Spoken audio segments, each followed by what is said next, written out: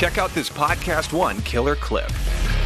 I'm saying the guy posting some blog who's not there at practice, who isn't there weekly or doesn't know what the heck they're talking about, who cares? That's my point.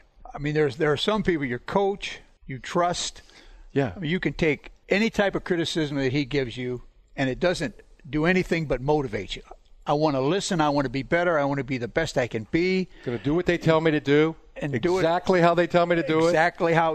With numbing repetition. I'm obedient almost to a fault. And do it as hard as you can.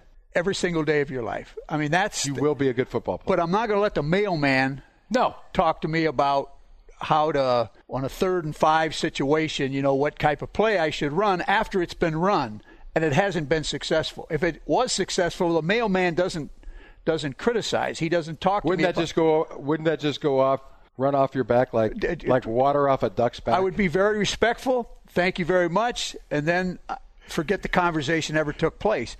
And as far as the social media now, I would be very careful about what I would read and what I would not allow myself to be hijacked by someone in his basement, in a dark basement with all the lights out, right, punching in different things about something that he might have heard someone else say, and he's going to have the courage to write that in written form like it's going to make an effect on my life. That isn't going to happen.